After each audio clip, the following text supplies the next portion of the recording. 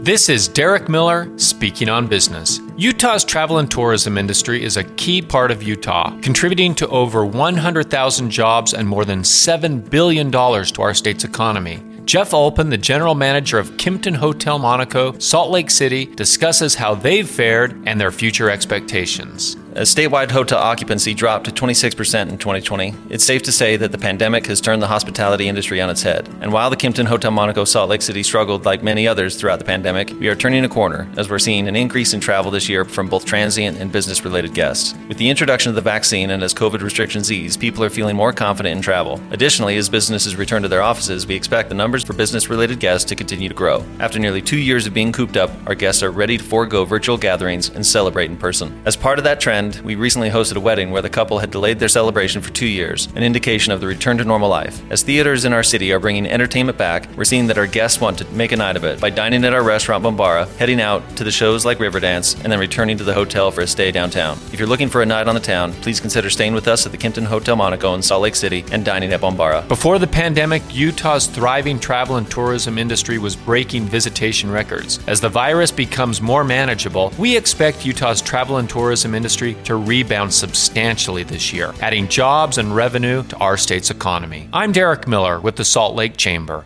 speaking on business.